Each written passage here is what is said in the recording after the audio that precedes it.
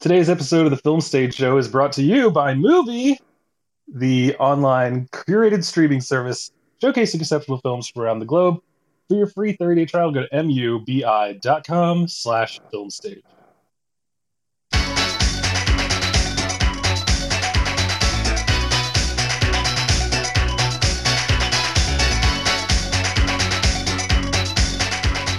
Welcome back, ladies and gentlemen, to a brand new episode of the Film Stage Show, the movie review podcast from filmstage.com.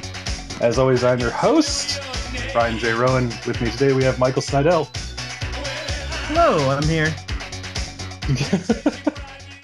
I couldn't think of anything about reversals or anything. I wasn't about to try to backward speak, so, You could have been I just goodbye, I'm leaving.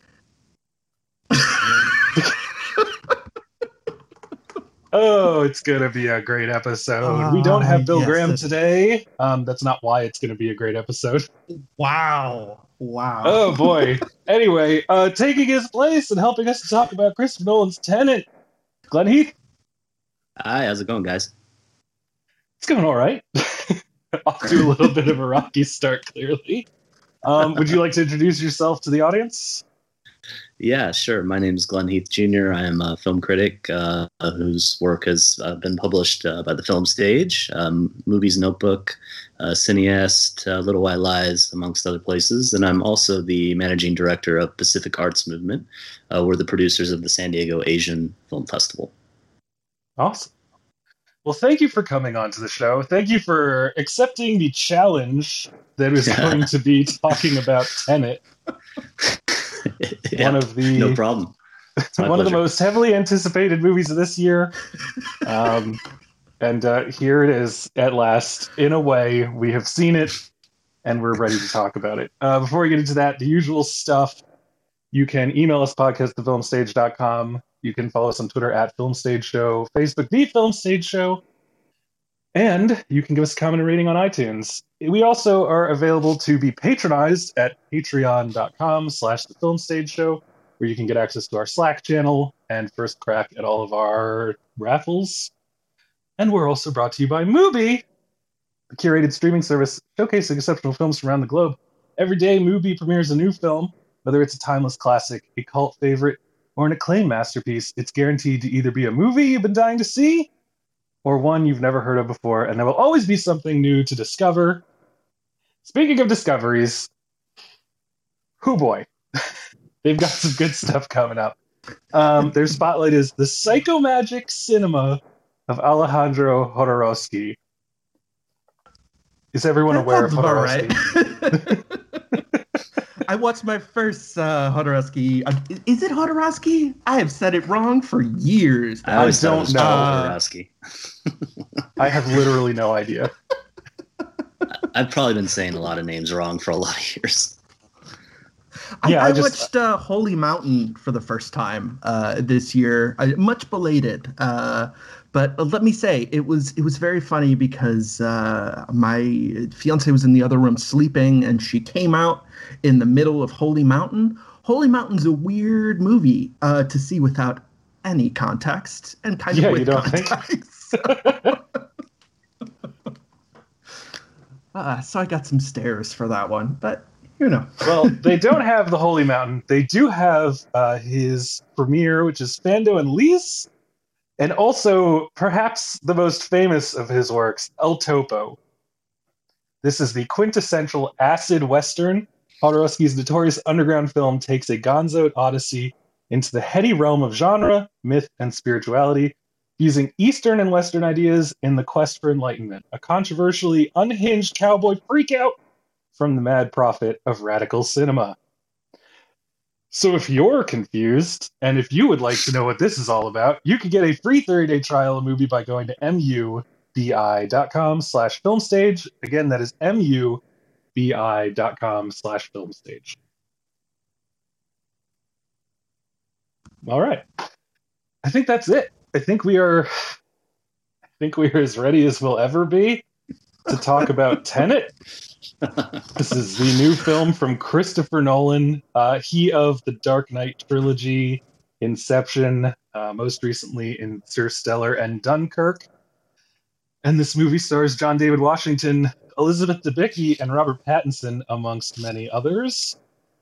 It's hard to describe. I think one of the best things is that it's a Christopher Nolan movie, so like if you want to see it, you already know as much as you want to know about it. So here's the trailer. One of these bullets is like us, traveling forwards through time. The other one's going backwards. Can you tell which is which? How about now?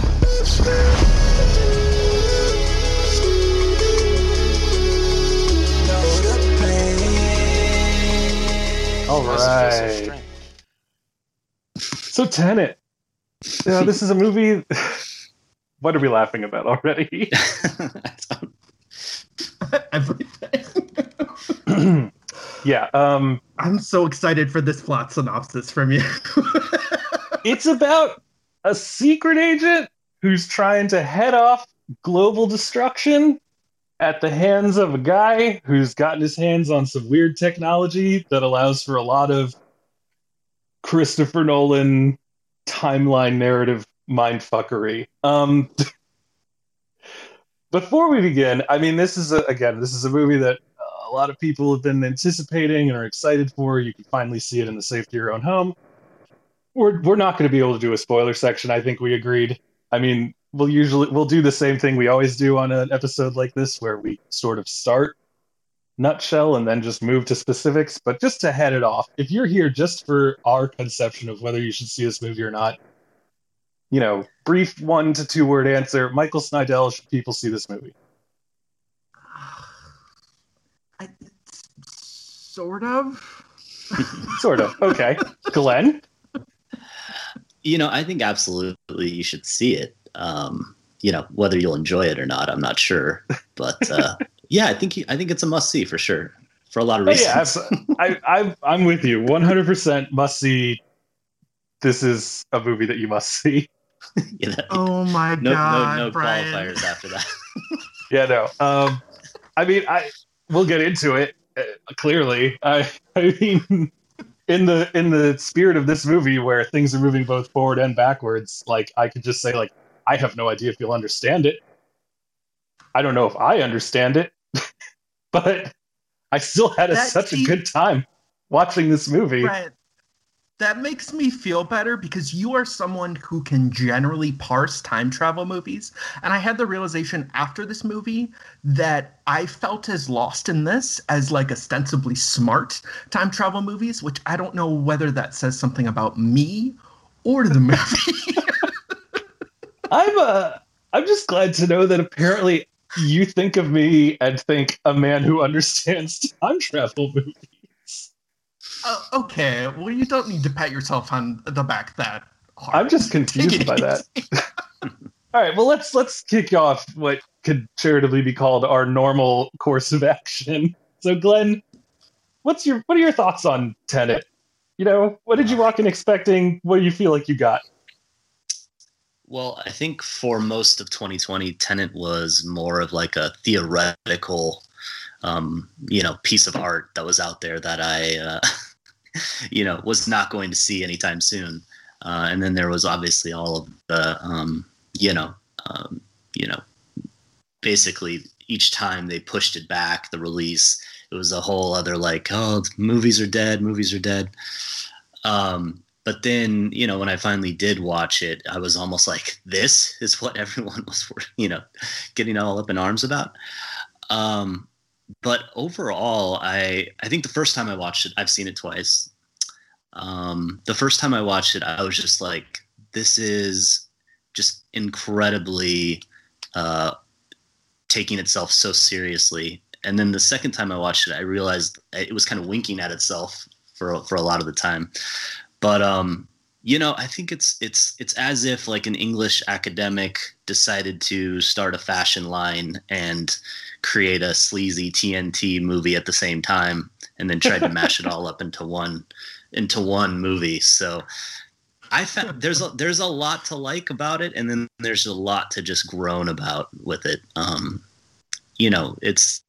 It's best. Don't try to understand it. Feel it, guys.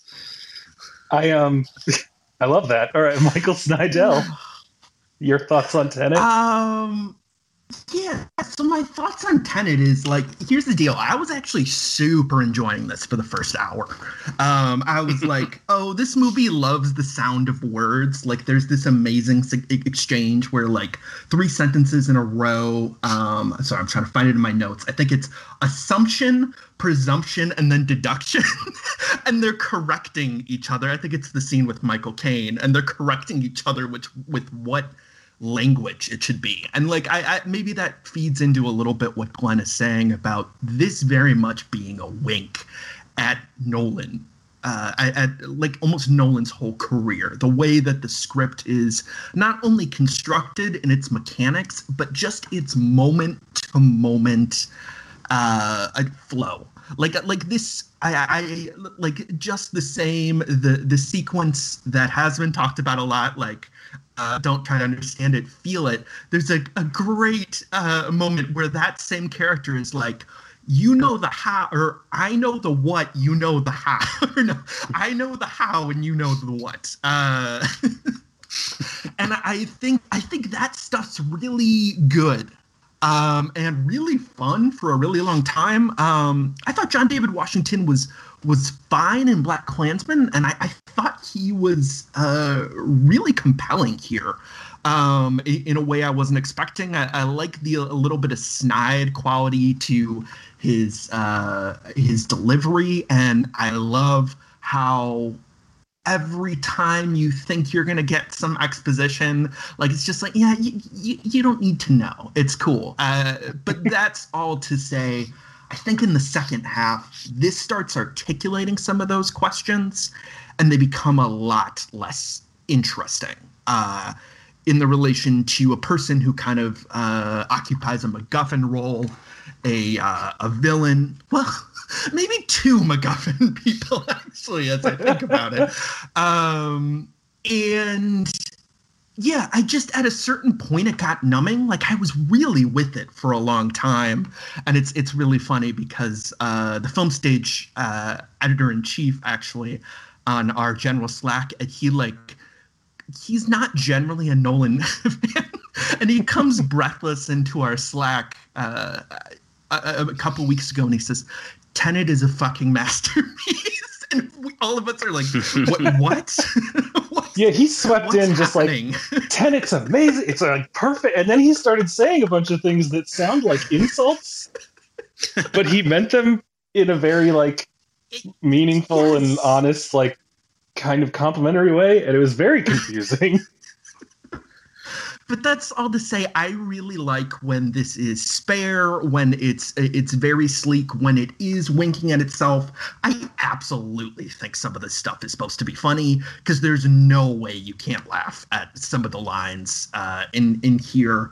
It's impossible that they meant some of this to be earnest. But yeah, I can get far more into this beyond it's too long and too numbing, but I just think it does too much at a certain point. I would have liked it to streamline itself a little bit, and I think that its best moments are kind of this heist spy movie that has, kind of this not placid, but more traditional surface, and below it something much more complex.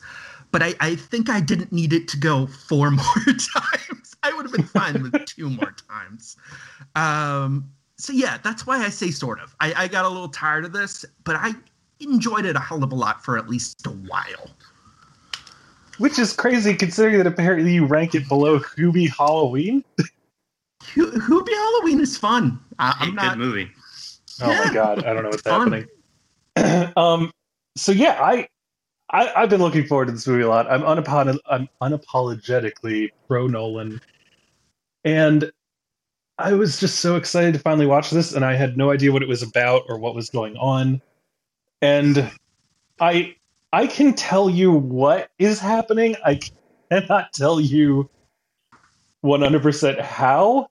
I kept promising myself that I would try to watch this because I watched it like first thing that I could on Tuesday when it like hit VOD. And unfortunately, my life has just been a sprint since then. So I wasn't able to go through and can't just tell you like, oh, this is exactly what happened. And I understand it all. And I see the Matrix. So I'm really stuck in the don't overthink it, just feel it kind of thing, which I know can be frustrating. Especially since apparently I'm always able to explain time travel narratives, according to Michael Snydell. But I just loved it. Like, there's something about the fact that it's like 2 heist movies and 3 James Bond movies just slammed together. Some of them occupying no more than like 15 minutes of screen time before we're off to the next one. I love John David Washington. I love Robert Pattinson and their like cute patter with each other. And just this movie cute crystallized. Patter. Yeah, they have cute patter. No, I know, but that's like a really tortured pun you could make there. with Pattinson. With Pattinson, that's how that works. Robert Pattinson has great patter, son. There. Are you happy that I did that? Yeah, no, not at all. But that's okay. Continue. Yeah. So just basically, the movie's crazy. It moves at a sprint through its whole. I don't even know what to call it. Its whole runtime, its whole plots, and when it gets to the point where it turns around and literally says, like, all right, now backwards and in high heels. Like, it's crazy, but I love the audacity of it. I was never bored. I also love that the movie has a very weirdly subversive, angry streak to it. It's sort of fatalistic in a way that I wouldn't expect from Nolan, who made love the only other power that's able to travel through a black hole in Interstellar. Like, this movie is sort of like his weird nihilistic response to his own conception of like humanity's will to survive. Because in Interstellar, it's like, oh, we'll reach back into the past to guide our future selves to a better world. And in this movie, it's we're going to throw a bomb backwards in time to fucking murder everyone because of global warming. I love how everybody thought it was about 9/11 and it's global warming. Which is one line of dialogue out of like 2.5 hours of endless dialogue. Yes. Well, okay, Brian, before we get into spoilers, so other than that, it being an aversion from, or that fatalism being an aversion for you, does this feel like a Nolan movie to you? Like, I'm a little curious about how you view it in that sense as someone who's such a big fan. So one of the questions is like, how do you quantify a Nolan movie? And I think that for me, from the beginning, I consider a Nolan movie like almost entirely comprised of montage. Like, it's very rare that he just has a scene that plays out as an A to B scene. Like, if you even think of Batman Begins, like the whole setup is just like, random snippets of conversations and then like a 12-second, or not even 12, like a 5-second clip of Michael Caine like smashing a faulty bat mask. The Prestige, has a lot of like, here's a bird, here's a window, here's like a half second of a magic trick. And like Dunkirk basically took that and said, like, let's just do a whole fucking movie that way. Like, it's just a montage. It's like the temporal time doesn't even make sense. Like, I had a friend who said that Dunkirk finally made him make sense of the third act of The Dark Knight Rises, because he was like, oh, like concurrent action isn't moving on the same temporal timeline. You know, so like when we're seeing snow in Gotham City and we're seeing, you know, Batman just beginning to fix his back, that's not happening at the same time. Like that could be 3 weeks apart, even though it's being shown to us. And I was like, yeah, that's Nolan. He doesn't give a shit about actually making his movies sync up time to time, which is then weird because this movie, it's like half of the point. But I think is that synchronous. just this is one of the few movies where like you literally have to be able to make two different streams of action make sense. But I would say that this movie, again, I mean, Jordan Raup said it to a degree. He's like, you know, they just kind of said fuck it with like exposition and making things make sense, and they just cut out all the extraneous stuff. And so, I mean, I just like that. I like the audacity, the madness that it takes to just say, well, we're not going to explain most of this.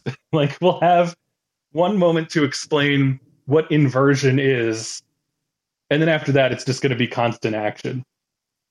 Yeah. And you just kind of have to use it as a base concept that you're then encapsulating the entire film's action into. Yeah, pretty much. I mean, every action scene is just like, I mean, there's always a point to it. You know, it's not like that scene in, what was it? The Island, where they're trying to escape and they just cause like 400 deaths on a highway just to like get out of a building. Like in this movie, every action scene has some kind of effect on a character level, even if it's a very shallow one. But I mean, I like. Oh, go ahead. I was just going to say, I mean, there's plenty of exposition in this movie. It's like every scene is some sort of exposition, but it's like, is it the normal type of exposition? Which it definitely is not. And I think the second time I watched it, every dialogue scene feels like they're flirting with each other in this movie. For me, like I don't know why, or most of them, like they're just like dancing around this sort of weird attraction that these characters have, or they're like drawn to each other in a way that's, you know, not always sexual or anything, but it's just like, you know, magnetic, and they're like using words to dance with each other almost in a strange, and I mean, it doesn't always work for me, but it was a different way of setting up a movie I've never seen before.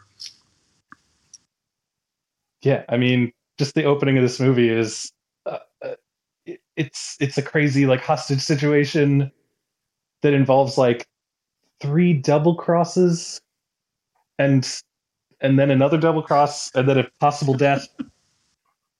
And then suddenly you're in the actual action of the movie itself. It's so weird. It's not the way that you're supposed to open a movie. No. Well, I love that the conductor is the first person to get shot, you know, in the movie. Oh wow! I didn't catch that. And no one else in that. No other hostage gets killed or anything. It's just like, nope, we're gonna shoot the director first, and then make a point not to hit anyone else that's just passed out. You know, like hundreds of people. So I thought that was funny. Yeah, no, but then awesome. To blow them up. Literally 3 minutes later. Which, it looks like the exact same explosion as the Dark Knight hospital explosion. Like just. Yeah. I mean, how many different ways can something explode? In Nolan's violence, the way he stages violence. There's no blood ever in his movies. It's so weird.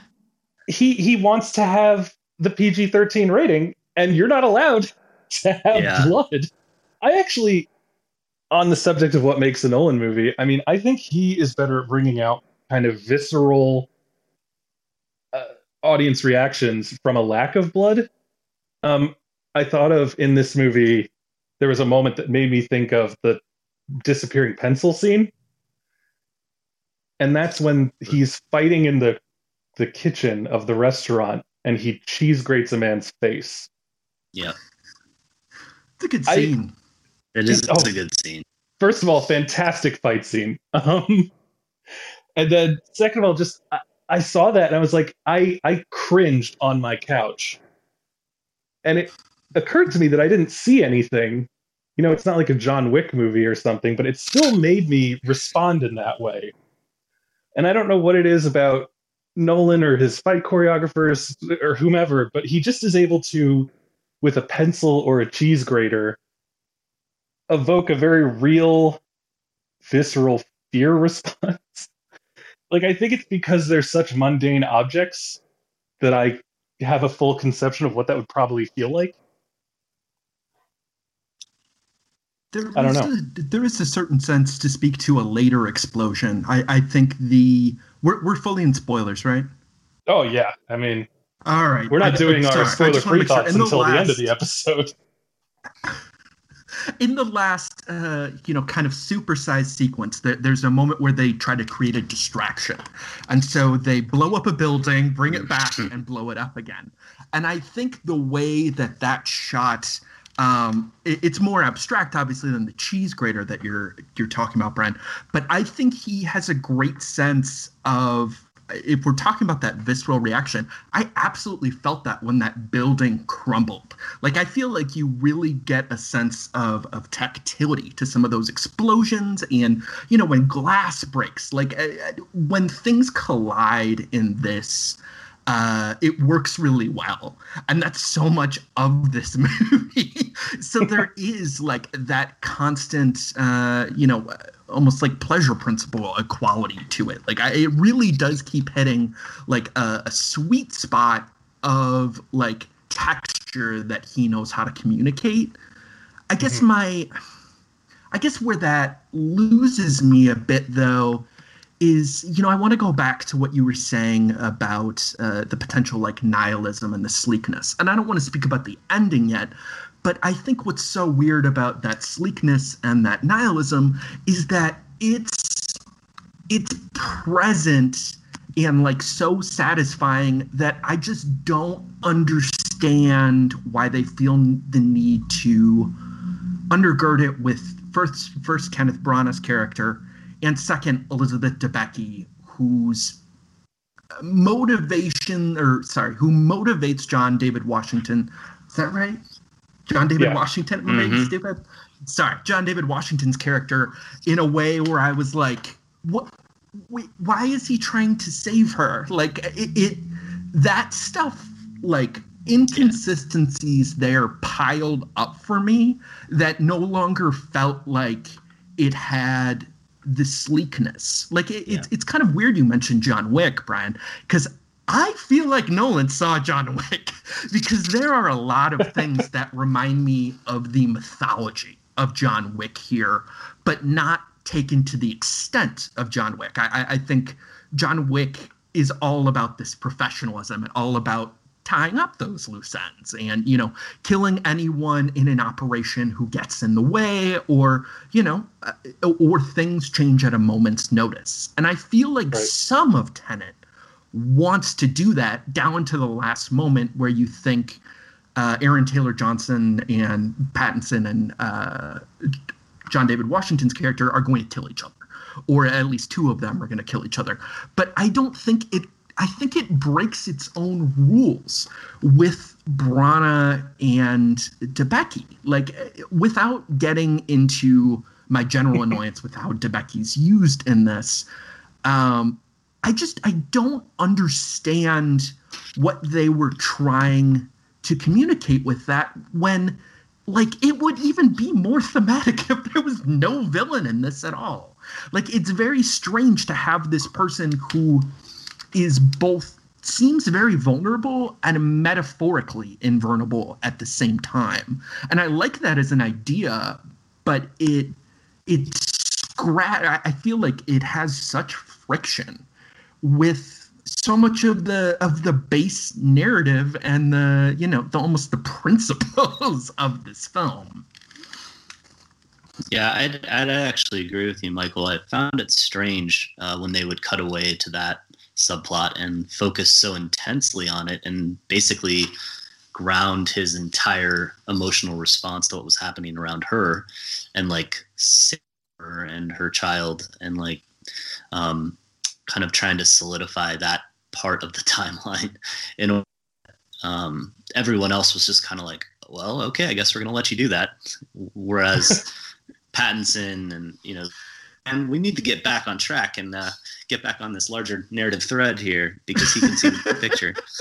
And so, yeah, I think I was equally annoyed with like him being so focused and fixated on that kind of subplot that really it felt a little bit more toothless than the other parts. But I also think Pattinson is kind of a stand-in for Nolan in a way in a lot of this, and because it's really a movie that has never stopped being made. If you kind of take the ending as kind of the true north, the movie has been going on for a long time, and we're just with John David Washington realizing it for the first time. But this movie has been like kind of endlessly happening to Robert Pattinson's character for a long time. Sure. Which I think is like Nolan's response to like him making the same movie over and over again, but he's like saying, no, I'm not, but there's different variations here, there's different calculations, and this is just one of those that so I think the Pattinson thing is the key to my enjoyment, obviously, because I love Robert Pattinson, but his point of view is constantly trying to pull the protagonist, as he's named, back into the kind of the more serious and like globe-trotting stuff, and then the other subplot just feels very tacked on to me. Well, to me, I mean, I think you have to have someone who has some desire for the future. Yeah. In order, because John David Washington's technically already died. Robert Pattinson comes in like a ghost and is just like, yep, I know you like Diet Coke. And Kenneth Branagh is such a... Oh, God, I didn't even think about that. He did his research. He's also been probably friends with him for like 17 years by that point. Like, man, how many more times do I have to do this? On an off note, I just love that there's a certain point in this movie where you're like, whoa, we're uncovering this craziness. And then just a whole fucking military unit shows up that's like, yeah, inversion, whatever. Yeah. Why are you guys late to the party? Yeah, it's like, you're just figuring this out because I'm used to dealing with you. Yeah. It's so awesome. It's so crazy. I don't think any other director could make all of these units knowing and being like unawed by all of this as like efficiently entertaining as Nolan. That's what I will say for him. So that's like that whole idea of where people are unbothered by seeing like supernatural things is something that really bothers me in a lot of action movies. And in this, I think it works so well. Well, because I think what's interesting is that I guess not. Maybe that's Well, they're not flippant about it, and I think that's the problem that a lot of movies do when they try to be like, how like a cop will look at a dead body and make a joke, like we're gonna have that happen with this person who sees like a werewolf, but like they don't do it in a way where it's like this guy has seen 400 werewolves. They do it where it's like this is just a dick, and I think that this movie is perfect with the other people just being like, yeah, old hat, whatever, man. Like, we're blowing up a hospital day. You've never done that before? Well, have you taken a woman hostage? Would you take a child hostage, right? Yeah, and then I love that this might be the most purposefully, and Nolan movies can be funny, but sometimes it feels like they're trying too hard or they're not being funny on purpose. And I think he actually finally strikes a script that delivers its own purpose and achieves it this time. Yeah. Between the conversation with Michael Caine, where he's like, Brooks Brothers won't cut it. Do you know do you want me to recommend a tailor? And Washington says, you don't have a monopoly on snobbery. And Caine, unflapped, just says, not a monopoly, more like a controlling interest. I was just like, these British controlling interest. And he's chewing his French fry the whole time too. And he's such a dick to the maitre d'. I love that up. Can you box this up? Not on your life. He says absolutely not. Or absolutely, yeah. Just like all of that's great. I mean, the way Robert Pattinson responds to finding out that, like, oh yeah, the people who work in this Freeport have 10 seconds to get out before they're suffocated by halide gas. Oh, it's just it's weird how like effective the script is. I've got two favorite little details that just really warmed my heart the second time around. When he says, "I've messed around on boats," I just could not stop smiling when they ask him if he's ever been on a boat or has experience. I'm just like, what does that even mean? You've messed around on a boat. And then the second is Pattinson says he has a master's in physics, which I think is just incredible. God, yes. I mean, thank God he has a master's in physics to help explain it to us. At that point, though, I'm like, he's probably just done this for 17 years, and he just is like, I need a reason why I would know master's. It's a cinematic master's. It's the Indiana Jones PhD. What did you guys think about? So leading up to this movie being released, I just, you heard about that he crashed the plane and that, it was going to be huge explosion, blah, blah, blah. And I actually thought that was the worst action scene in the whole movie. I agree with you on the action scene part, because like they did crash that plane, but the part that I liked most about that was their little heist thing, having to hold their breath going into the rooms and picking the locks and everything. Like that part was well done, I thought. I found it, I was like, when he gets too much ambition, I think sometimes he kind of shoots himself in the foot, because I think less is more. Like when Michael was describing that building being kind of kneecapped at first, and then like the top, and then bringing both back and just creating this really beautiful image, that was so much more interesting than just watching a plane, cruise into a building. And it felt really cheap, I guess, for me. I mean, yeah, it was weird because, it's like we need to do something to this Freeport to, allow for, and then it's like, what was it? Like, we're going to need to crash a plane. It's like, crash. It's like, well, don't be that dramatic. It's like, well, how big a plane? All right, that part's a little dramatic. Also Pattinson's idea. So, like, generally that something really. Oh, go ahead, Brian.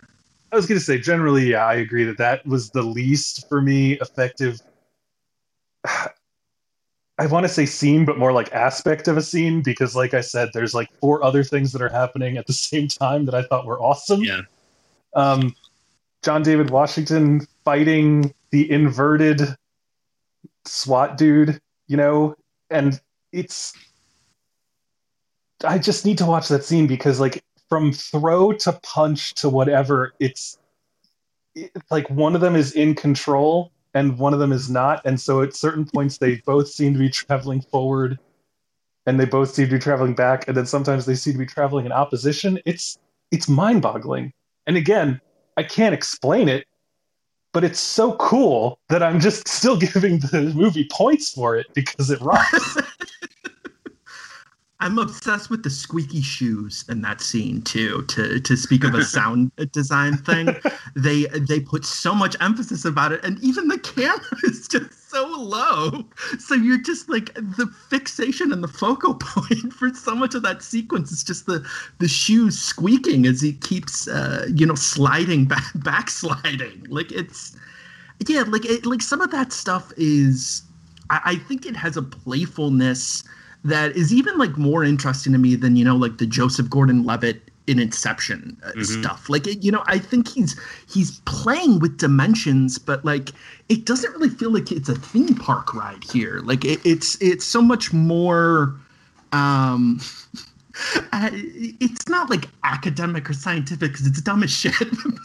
There's a precision there that doesn't feel like movie magic as much as like, here's how I can manipulate the camera and a person's perspective, not so they feel like they're necessarily there, but so they can suspend belief at this moment. And I think there's a lot of that stuff in here that's really good. And Glenn, I mean, it's fascinating that you mentioned the airport scene, because that's what I kept seeing people talk about. And so when I first saw this, I was like, this is so weirdly anticlimactic. Like, you see the wheels, crush, some dozens cars, of automobiles. Yeah. And I'm like, oh, this is going to be something like a, Die Hard level 2 explosion or something. Yeah. But it's so anticlimactic once it actually crashes. Like, I think that's really kind of fascinating, and I don't know, maybe I'm giving Nolan too much credit for not being humorless, but I think when you realize, I totally agree. I think when you realize it's just a decoy for another like action scene that's going on that you don't know about at first, I think that made more sense to me. That's what's so cool about it. It's like Nolan literally being like, purposefully I'm going to actually crash a 747 so that I can have the pretext to do this other smaller but cooler scene. It's kind of old hat and kind of actually really fucking annoying to say like, oh, it's all a metaphor for making a movie. But when you actually are doing these things, in a Marvel film, mark it on your bingo cards, people. In a Marvel film, if you did something like that, it would just be computer generated, and so it wouldn't really matter. But the fact that we know that this happened, it becomes a thing where you have to think like, right, Christopher Nolan maybe had Robert Pattinson's dialogue when he walked into Warner Brothers and was like, I want to crash a plane. Don't be so dramatic. It's not flying. Guys, yeah.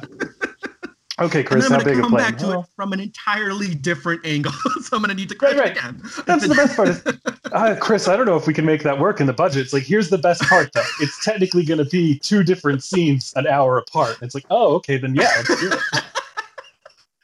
Well, and this happens again, too, when John David Washington, starts basically this whole movie is a spitball, right? They're just spitballing ideas that come up, and the whole highway theft scene, and he's like, and the 4th car has to be a fire engine, and it's like, why does the 4th car have to be a fire? And then you realize, okay, but it's just it's almost like he's kind of flexing this childlike wonder, like, hey, I'm just gonna take this toy plane and crash it into I'm going to take these 4 gigantic vehicles and smash them together and see what happens. This is Nolan's Fast and Furious.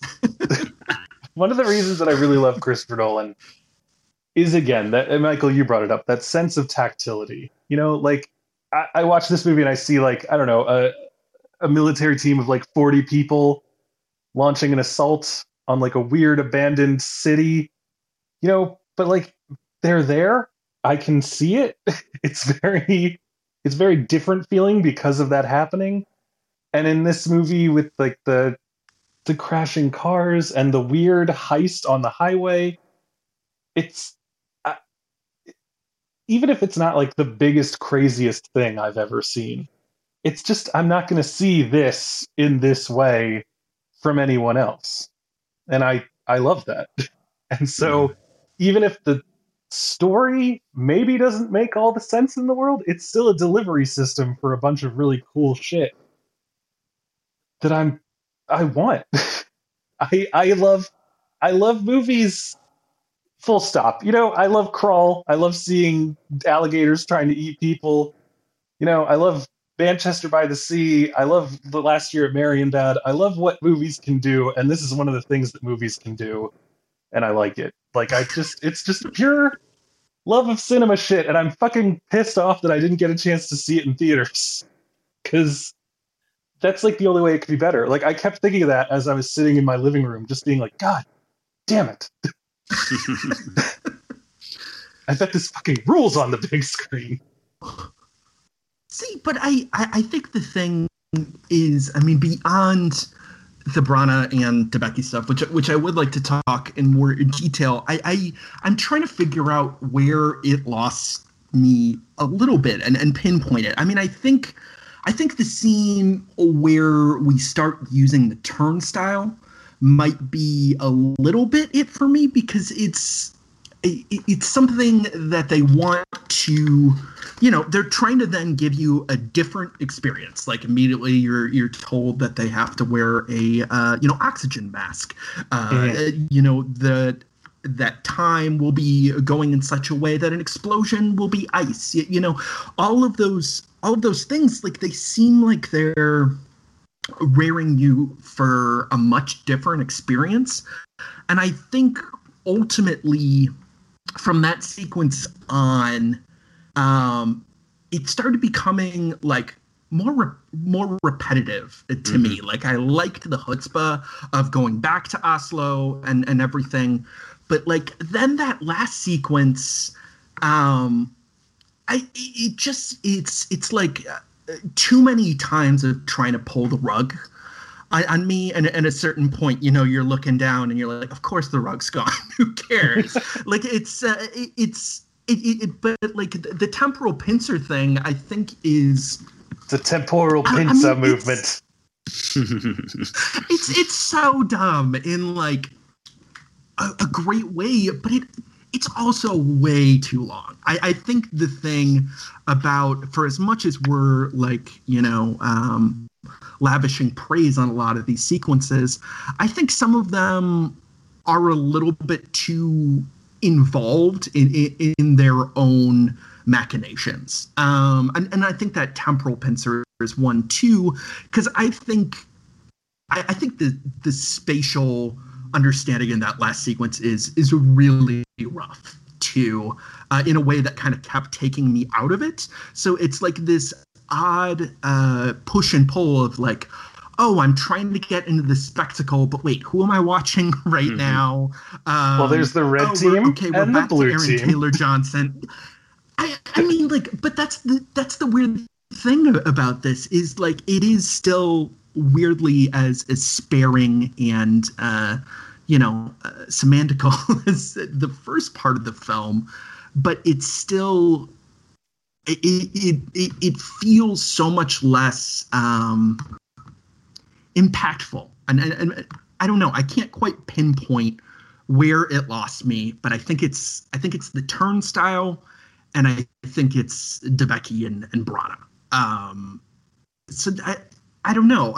Glenn, I mean, you sound like at a certain point you didn't quite get off to the same extent as me, but what were some barriers for you? I'm just curious. Yeah, I mean, I think the second time especially, it made me, realize the scenes that I could find a lot of joy in and value, and just kind of,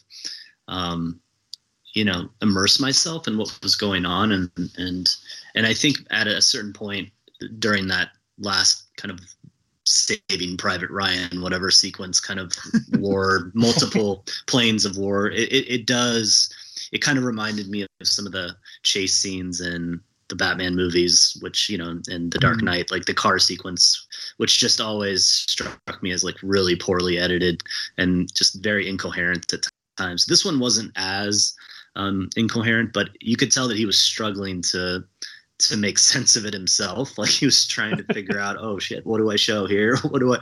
And I think that's really why Pattinson, I mean, I keep going back to this. He's the one that's trying to go back and forth through time, trying to figure out which key or which door to unlock, which this or that.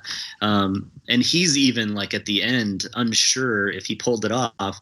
And I thought that was kind of an interesting way of looking at it, to kind of excuse maybe the messiness, but it definitely loses some of its momentum at that point.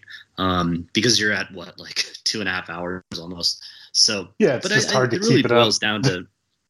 It really boils down to what you're looking for in the movie. I mean, if you're looking for something that quote unquote makes sense, you're probably going to be disappointed. But if you're looking for just, kind of a big spectacle movie that really is I truly believe it's having fun at certain times, when I've never really seen Nolan have fun like this in certain respects. His movies always have struck me as like, I mean, maybe Memento and parts of The Prestige, but this one, I mean, even when he's, all of these little throwaway lines, this is cowboy shit, or, what's happened, or like they say that 7 times. And then also some of the score feels, like this wheezing, Bane breathing, like mask shit that's happening, which I thought was just really strange. So, I mean, I feel like Nolan is kind of having fun for the first time with this movie, but actually, whether that's really true. I love that you said that, because I think that pinpoints something about this movie. I mean, I've already kind of brought up, like, it's just filled with cool shit. It's like 4 movies smashed together. It's funny in a way that he has. I really think you hit the nail on the head by saying, like, I think he's just having a lot of fun. Like, even Inception felt like a little too, he's got to keep talking about the dead wife and the 2 kids, and he's got to ground it in this, like, story of a guy who thinks his father was disappointed in him. And it really feels like this time he wrote a script where he's like, I just want to cut loose, man. Like, as much as Christopher Nolan can, like, maybe only doing like a half Windsor instead of a double. Like, Brian, we lost you. Just not loosening the tie, but just tying it a different way. And he pulls it off. It's not. I mean, you could definitely make this movie like deep and meaningful, but I think generally it's just a lot of fun and a lot of, like, my friend Arthur, again, bingo cards out, people. He saw this movie the same night that I did, and he's like, I don't know that I understood it, but oh my god, it was so fun, and I can't wait to watch it again, because, like, there's just my brain won't comprehend some of the stuff that I saw, and I want to see if I can make sense of it, and even if I can't, it's like a magic trick. Like, I know that it's not real, and maybe I'll never figure it out, but half the fun is just being entertained while my brain knows that it's being tricked. And I like that Nolan found yet another way to do that. Through this crazy concept of the future attempting to destroy us all. Well, okay, well then, so Brana, you didn't feel was weighing this down in the same way as an Inception, for instance? No, I mean, not really. I didn't have a problem with Brana. I mean, he's a bad guy with a Russian accent. He's really cruel. I was a little shocked by how rough he got with Elizabeth Debicki, because usually in a movie like this, you wouldn't have him, like, pistol whipping her and then, like, going to step on her face. It's like, that's kind of another thing where it's like Nolan really skirts the line of what a PG-13 movie will be. Because usually in a Bond movie, you would just have, like, one slap. It's like, oh, he's a bad guy. I think the Brana stuff is definitely the weakest, just because it is striving for this sense of emotional conflict and sacrifice that just did not feel of peace with the rest of the movie. But again, luckily it wasn't as much of the quote unquote plot as maybe it could have been.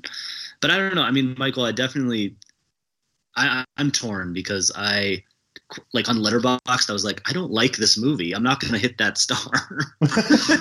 But I could talk about this movie for a long time. So what does that say about the movie? I mean, it's tough. It's like, I don't know how to quantify it in a traditional sense. Really understand the frustrations of like going through it the first time, because I, like, the first 20 minutes, the first time I watched it, I was like, this is so stuffy, and what are they talking about? Like, why have a scene that's like 5 minutes long that's, with Martin Donovan on a boat? And it's like, but, I think I made peace with the fact that this is what the movie is. So let's, like, put that aside and, like, try to figure out how I'm really going to respond to this. And, I think it says more about the movie than I mean, most Hollywood films don't even require that level of investment. So only he could have done this. Yeah, no, I mean, to me, it feels almost a little bit like Face Off, in just the way where it's like, this is slightly absurd, but it's a pretext to do a bunch of really awesome stuff.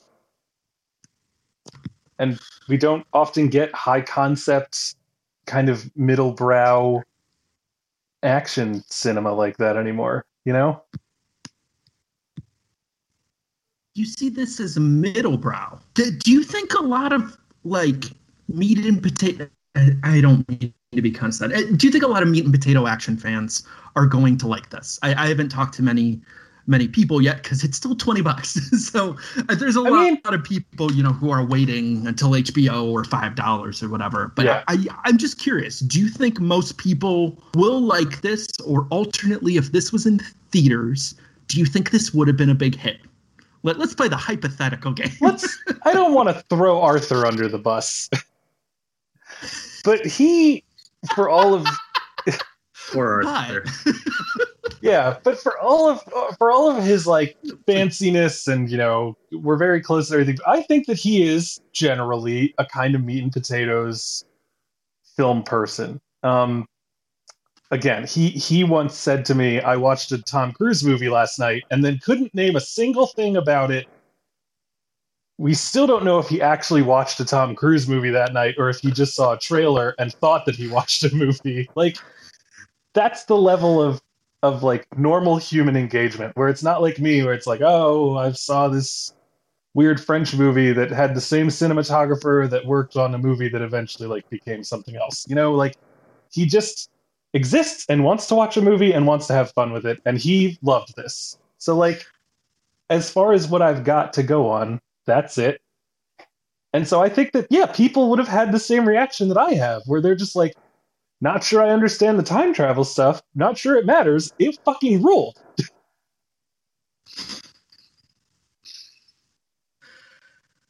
It's not even like Memento, where understanding it helps you to like gain the deeper emotional aspect of what happened with Sammy Jenkins and everything and Leonard. I think that this movie could honestly function as just a series of awesome, weird images that entertain you. I think that that's good enough, honestly. See, I'm with you, but they still want me to care about things like Elizabeth Debicki. So let me, instead of but me I mean, just like, how saying much? her name like, over and over again, I have a question. Okay, so during the heist on the highway, he decides to toss the... Oh, Jesus Christ. What did they call it, guys? The algorithm. I guess. One of the 9 algorithm. algorithms. Yeah. God, this fucking movie. So he tosses one of the 9 algorithms to save Debicki, which, why the fuck does he care about Debicki when previously he's like, I gotta do what I gotta do. And then she immediately dies in the next scene. Like, he lets her die in the next scene. Like, what? Wait, why? Well, no, because then just make it, he takes her just through kill the his puppy turnstile. or something. Just give me... like, if you're gonna fridge someone, if you're gonna do this type of motivation, like, do it and move past it. Here, it just labors over it for, like, it's like 30 minutes of this movie in total. And like, give them something or don't do it at all. Well, again, as I said, you need to have Debicki because she has a son she cares about, and that literally makes her the only person with any investment in the concept of the future. And that may sound mercenary. Isn't that John David Washington? John David Washington doesn't have anything to live for except for... He's John Connor. He's John Connor. Yeah. I kept thinking of Terminator in this for sure. Yeah. But no, I mean, like, I think that goes... It's a tension with like the fatalism and the nihilism. If there is a hope for the future, like, how does that match with Nolan's insistence that he just wants to fuck around and in the and just claim to be talking about the future when in reality all that matters is what's right in front of you. So I think that's why maybe what Michael's talking about is like, it just doesn't have the same weight in terms of, if you're asking me to enjoy these other like really elaborate, beautiful, timelines that are overlapping and action scenes and stuff like this. Yeah. The more emotional, the more like, he's beating me, like, oh, I'm never going to see my son again. I mean, like, how many times does she say that in the movie? And it's just, it doesn't have the same impact as the other stuff. And I think that's just the weird synergy of this movie. Yeah. I mean, I think that it's a necessary part for the mechanics of the film that may not add as much to like whatever emotional impact it has. There may also be a part of me that's just like, this is an action film. Of course, has to be this type of thing in it. I like the fact, though, that it seems almost completely platonic. I don't know if that counts for anything. But he did say, "Have you slept with my wife yet?" And he's like, "Not yet." But I think at that point, he could have just said no. But he's just trying to piss off Russian Kenneth Branagh, whose name I can't remember. Oh my God, balls in the throat. We didn't even talk about that scene. But what I love is there's some pleasure. I love that he is just constantly trying to be like scary Russian guy, and John David Washington couldn't give a shit. He's like, you are literally like a fifth of what I'm dealing with right now. Because by this point, he's had to talk to the arms dealers. He's had to like run around a bunch. So as far as he knows, this is just the next step to figuring things out. And he's almost like disappointed that this is the guy with the dead man switch. That like, this is the dude who the world hinges on. And the entire reason it is the guy that the world hinges on is because he's a narcissist who only cares about power and money in the present and could give a shit whether or not the world goes on.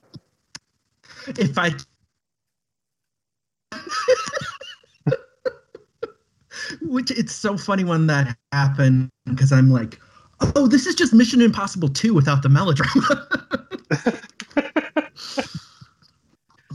I mean, isn't that all we wanted from Mission Impossible 2? No, I love the melodrama in Mission Impossible 2. The whole stay alive, I won't leave you, and then he jumps out the fucking building. that scene rules. I think that's actually Hans, weirdly enough, that score cue as well. That's what this movie needed. It needed to lean into the melodrama then. Give me some I still don't think that's what I need. I still don't think that we're ready for a Christopher Nolan melodrama. Especially if he wrote it. Is Inception not a melodrama in a way? I don't know. Maybe not. That's more of a psychodrama. I don't know. I do, it's weird you're talking about the violence, because now I'm thinking, I want to know what a Christopher Nolan R-rated movie is in the 2020s. Like, the last R-rated movie, I think, is Memento, isn't it? Or no, yeah. Insomnia? No, it might have been Insomnia. After Memento. Insomnia's R-rated thing. Well, and that was before he was making these, these big movies. Yeah, why is he so beholden to PG-13? That's my question.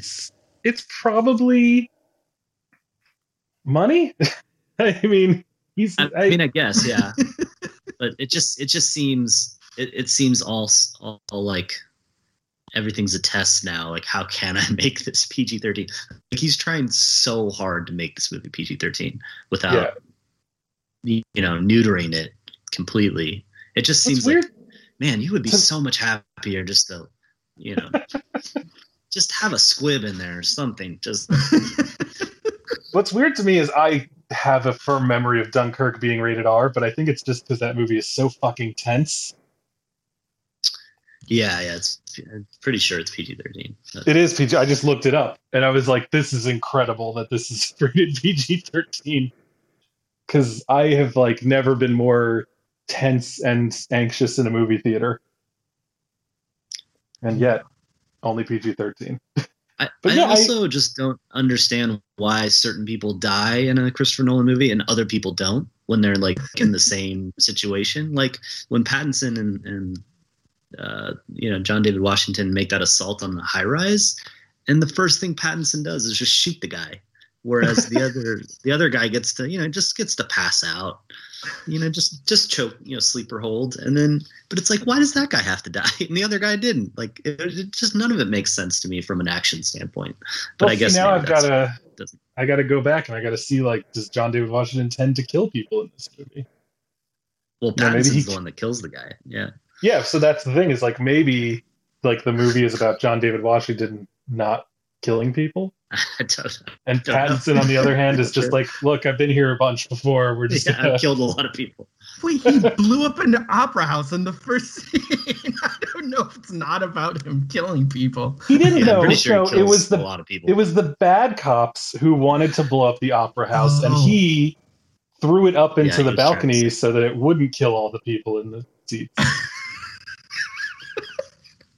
Because, as he said, that whole thing was just a false flag to try to get the guy who had the piece of the algorithm.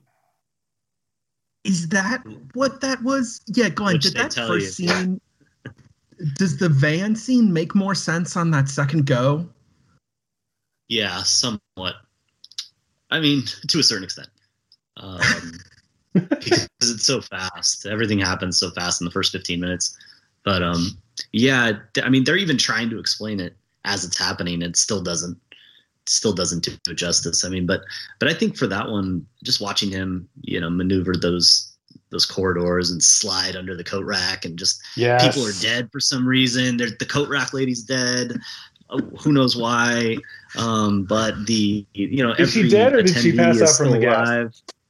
She asked for a tip. The gas was going into the symphony, not out. So I have no idea. But yeah, it makes a little bit more sense the second go around.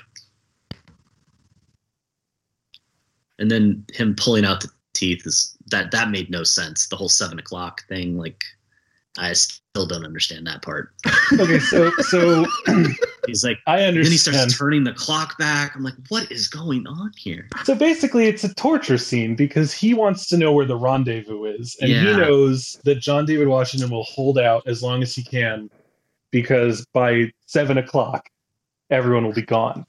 And so he's like, but I'm going to turn the clock back. Well, he's basically just saying, like, you can't trust this clock. I control this clock. You don't actually know what time it is. I'm just going to keep torturing you. And so it's like an incentive to break. If you're holding out for 7 o'clock and then this guy's just like, is it 7? I don't know. Let's just turn this clock. Like, who knows? Like, that might break your soul if you've already let your teeth get ripped out. I guess, yeah. I would have just liked to see him, torture the guy. It's like, why do we have to talk about this? It's just another level of psychological torture laid on top of it. Yeah. A medically induced coma, not science. To repair your mouth. To rebuild your mouth. And so, well, what yeah, because he's got to get his teeth back. And if it's a cyanide pill that's like a lower dosage, it could still, fuck up your mouth. If you need another movie to point this out to you, think about Silva in the Skyfall. Javier Bardem's character. Okay, I don't remember that scene at all, but I will take when he takes out his jaw prosthetic to like show M that like his suicide pill failed. No? See, you people don't watch enough spy shit to get this. I do. I just have short-term memory. I think the fact that it comes, like in minute 7, and you're still trying to catch up with what just happened before in the opera, I was like, man, these scenes, they're moving fast. Oh my God. But I love that. Like, that's what I love about Nolan. Again, I love that, like, in the first... I don't know, like in The Prestige, you see like the main character die in the first 5 minutes. It's the craziest goddamn thing. And I love that. I love his style of storytelling is just like, I'm on that wavelength, like for whatever reason it works for me. Glenn, I know you mentioned a little bit that you're saying that it's the first time you feel like he's been fun in a while. So is this the first Nolan film as well that you've liked in a long time? Is this an outlier in his filmography? I mean, in that sense? Well, I guess again, like, I don't know if I necessarily like this movie. I mean, I don't feel like I did like it in the traditional sense, but it was very watchable. And you said like some super positive things about this movie. Yeah, no, I totally.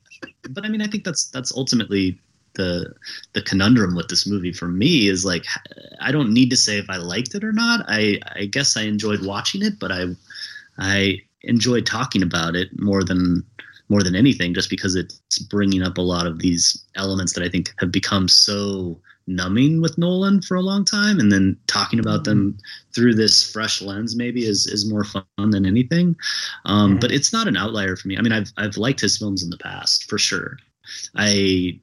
I'm not as high as on The Dark Knight or, Dark Knight Rises or even The Prestige. I'm not a fan of, but I like. So what would you Dunkirk say is your favorite of his? I didn't like Interstellar.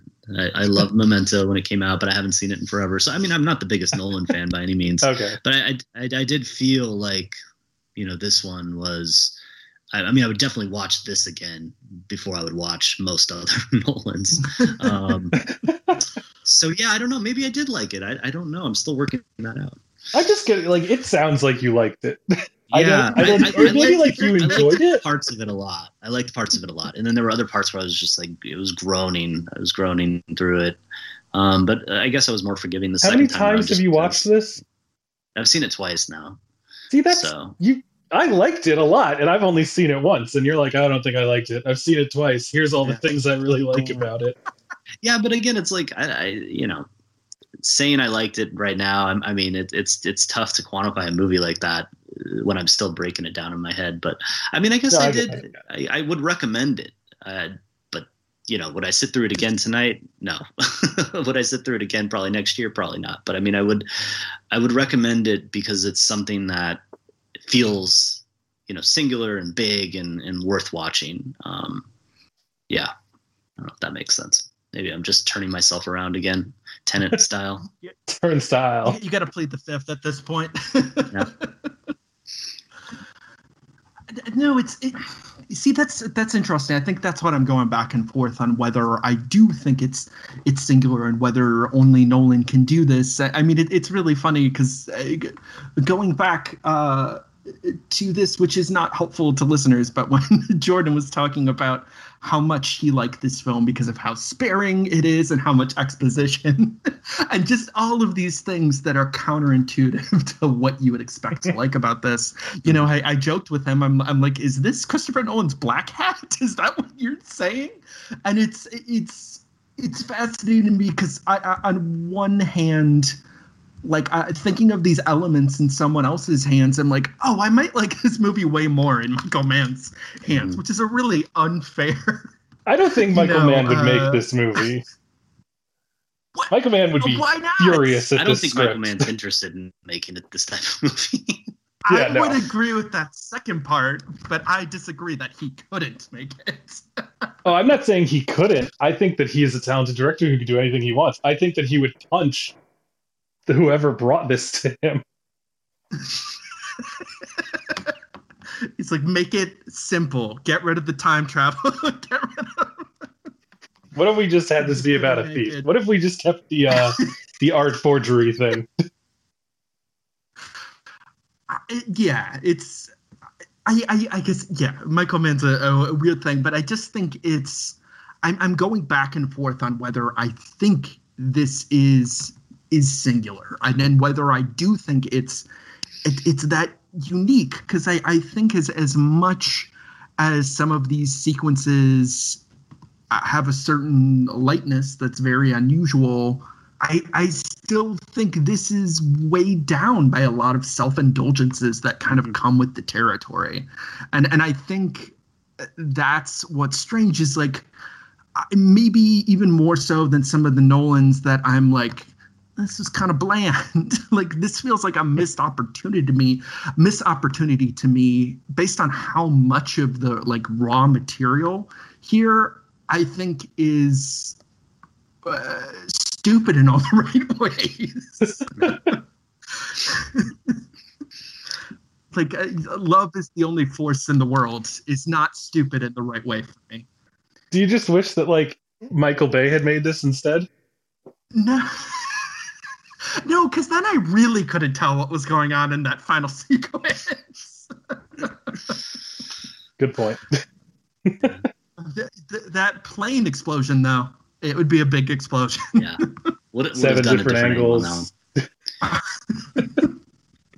I mean, I feel like there's always, I guess this is what rubs me the wrong way about Nolan, is there's always this certain element of like a masturbatory, like the fact that he can't just tell a movie or make a movie in like linear fashion, like he's got to overlap everything so many times to the point of, there is a certain arrogance about that I can't quite pinpoint all the time. That turns me off to his work.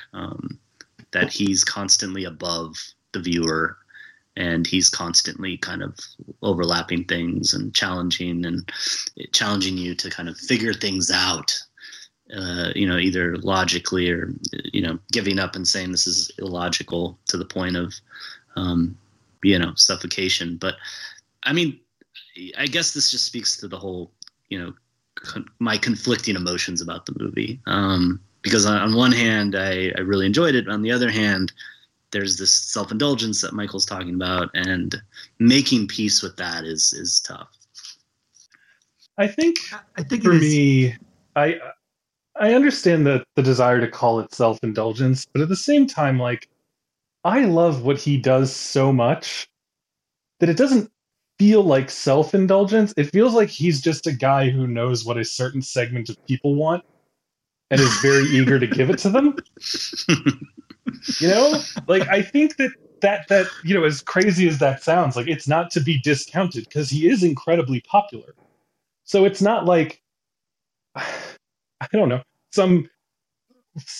someone else who's less popular, who, like, no one ever likes his movies and they don't make any money, and you're just like, he's just going to keep chugging and doing his thing. Like, I think Nolan senses the desire from a segment of the population for movies that go to this level of spectacle and have this level of, like, confusion, if you really want to call it that, but are still fun. I think that, and he's got that. He's got the goods to deliver that. And, like, as long as he does it, I'm going to be there waiting for it. I think there is something to say too about the puzzle box nature of this.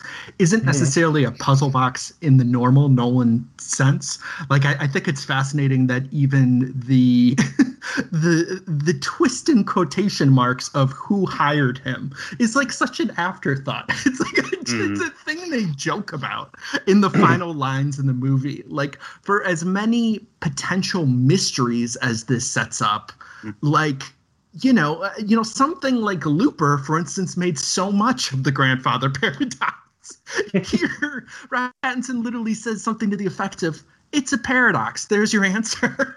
Like, I think there's something appealing there to me that does feel a little like it's interesting that you're talking about that certain above it all condescension that's sometimes there for Nolan. That doesn't feel like it's here for me. I almost feel like Nolan is as lost in the script as, like, any of his viewers, which is weirdly comforting. I think that different scenes have it in different levels. Like, certain scenes, there's definitely like that, what you just described, like throwing your arms up and let's go on the roller coaster ride and see what happens. I think in the past, that's what's bugged me a lot about Nolan's work. This one, I think, which is maybe why I'm so positive in my comments, is that for the first time in a long time, I felt like that was less of a specter over the whole thing. I love that there's a point in this movie where Robert Pattinson says, like, what happened, and that's not like nihilism, that's like faith in the mechanics of the universe. And for some reason, that optimistic, isn't it? Yeah, it's a weirdly optimistic way of, like, looking at what the hell is happening in this movie, because they bring up constantly, like, what about free will? And she's like, it wouldn't have risen into your hand if you hadn't gone to drop it. So, like, yeah, it's fine. But there is this, bootstrap paradox. Like, if you, go kill your grandpa, how could you go and do it? Because you never would have been born. And Pattinson says, like, but apparently the future just hates us so much that they're willing to roll the dice on blowing us up. Yeah. And I love the fact that he has that, like, weirdly optimistic act of it. And, it's so strange. It's so odd. The movie is so bizarre in that way that it handles things like that, but it really pays off. I will say that John David Washington does murder 2 people in the final scene. So I mean, that's all we ever want. That's true. So he does build up to killing people. Yeah, for sure. But they were also going to kill Elizabeth Debicki, so which we're back to this now. It had to be done. But I think that like he brings up the fact that like, he has a weird kind of greater morality than most Nolan characters. Like Leonardo DiCaprio, I believe, would have killed 100 Elizabeth Debickis if it meant getting back to his children. Yeah. And John David Washington in this movie is willing to risk, leaving knots untied or loose ends open because he has some kind of platonic interest in making sure that this woman and her child are fine. It's kind of interesting that we don't know anything about him, like literally nothing about him. All we know is that he was willing to die to keep his team safe, and that's like all that was important. It's literally it. Yeah. Also, he's really mean to Mater D's. But really, why, when it exploded, did it become ice? Can anyone tell me so how that works? You're really gonna ask that at minute 80? God damn it! I'm joking, but Brian, I can tell, actually wants to say something. I was almost ready to say like we should wrap up. So I will say that a thing that I liked was you have this concept of like entropy moving backwards. Like they've inverted the entropy of these objects. And so like he has to breathe inverted oxygen because his lungs can't absorb forward moving oxygen. Which is a very heady concept, but it also makes for a lot of cool moments where like, if they're outside, they have to wear oxygen masks and then they like walk into an oxygen tent. And so their ability to move through time is very odd and very like strangely logistically impossible almost at times. The reason that he freezes is because the heat exchange is happening in reverse because his cells and atoms are moving backwards in time. There you go, Michael.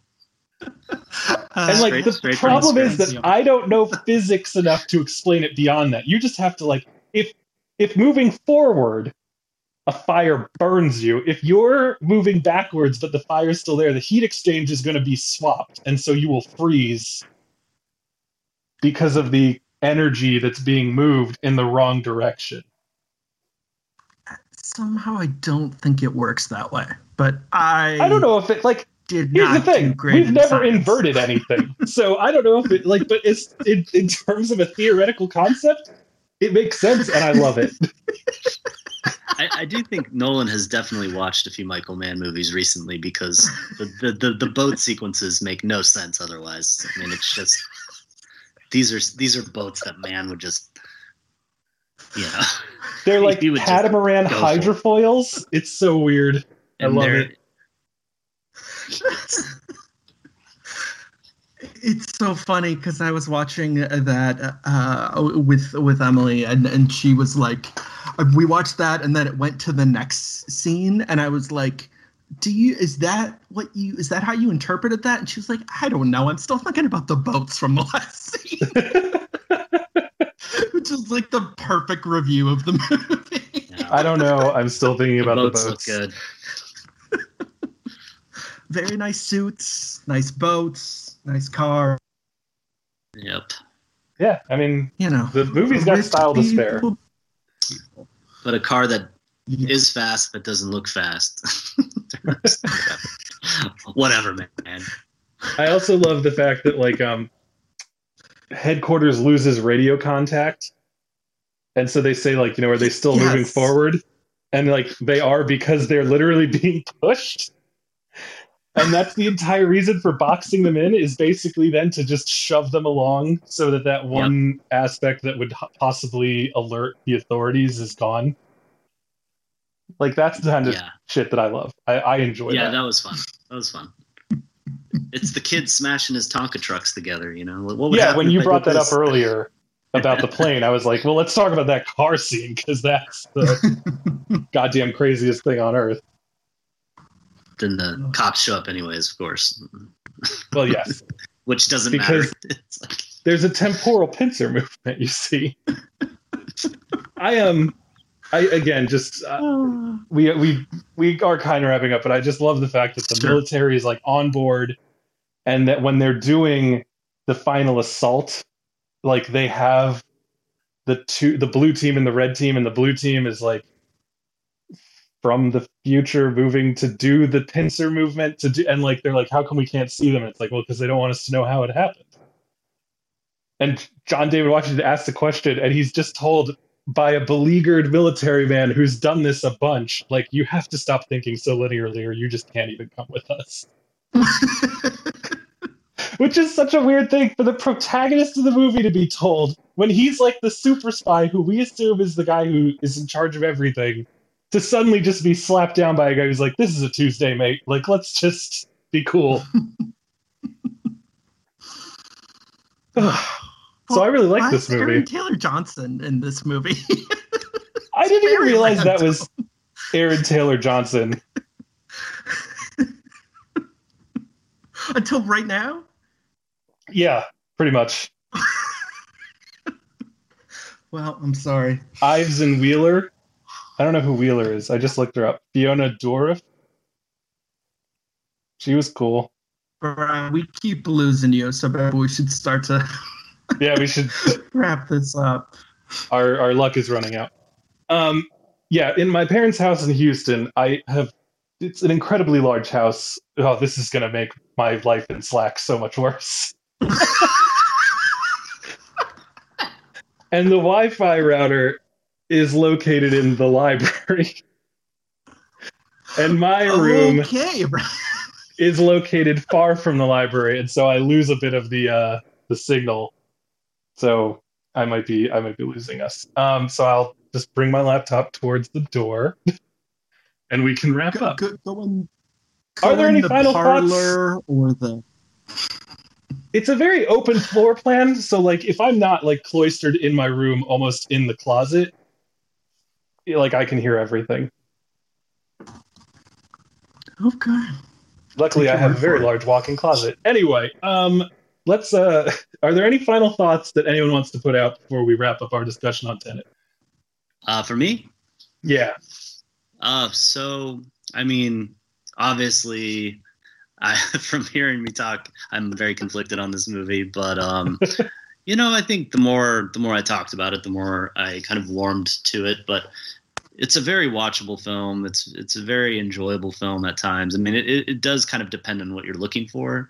I think Brian came in with kind of being open to the fact that this was going to be what it was going to be, and then just enjoyed the hell out of it. I'm kind of in between you two on the spectrum here, but overall, I think it's a movie that you should see for yourself and kind of decide. I don't think anyone should just write it off as another Christopher Nolan movie and then, stick their nose up at it. I think it's well worth your time, all 2.5 hours of it. And Pattinson was the highlight for me, for sure. Love Pattinson. Yeah. He's on such a roll. All right. I know everybody says that, but just like every new movie. Yeah. Anyway, all right. Well, that is it for today. We hope everyone has enjoyed hearing us talk about Tenet. If you have any thoughts, you can find us on Twitter at FilmStageShow, email us podcast@filmstageshow.com. No, it's just thefilmstage.com. And of course, you can give to our Patreon, patreon.com/thefilmstageshow. Go there to give us your money. And if you would like a free 30-day subscription to movies, you can check out The Madness of Horowski. If that is indeed how you pronounce it, we are not sure.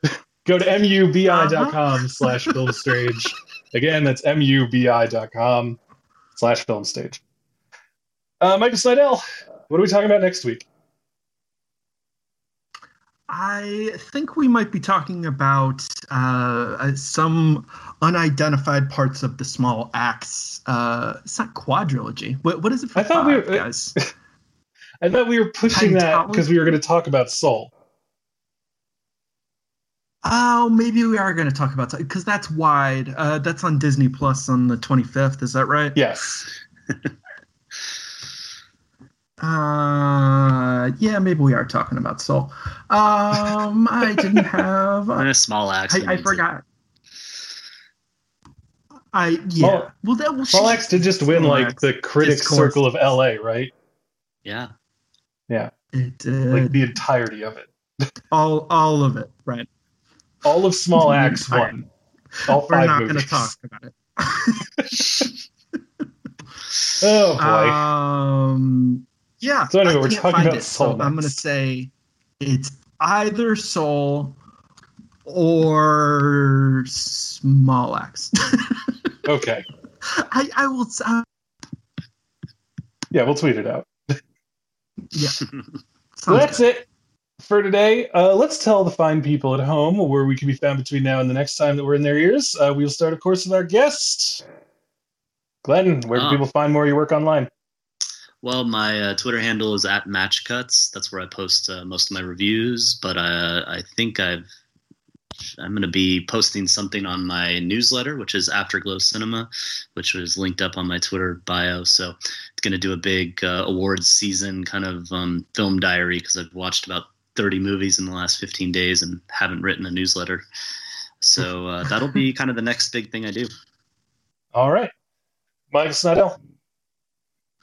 What? You can find me on Twitter at @Snydell. I'm on Letterboxd, where I've also been sneaking in some hot takes on movies people really like. Not a surprise. Me never. What else? Film Stage lists. The actual our parent site. That list will be out sometime this week or next, because we're putting in end of year lists by tomorrow morning. Tonight / tomorrow morning. I'm gonna make that tomorrow morning. But yeah, you can find me there. Yeah. Okay, great. We're exhausted. Man, too many times through the turnstile. A week. As for me, you can find me on Twitter at Brian J. Rowan, personal site brianjrowan.com. Really everywhere you can find me at Brian J. Rowan. And of course, you can find my writing and every episode of this podcast at filmstage.com. So ladies and gentlemen, thank you so much for joining us, and tune in next time.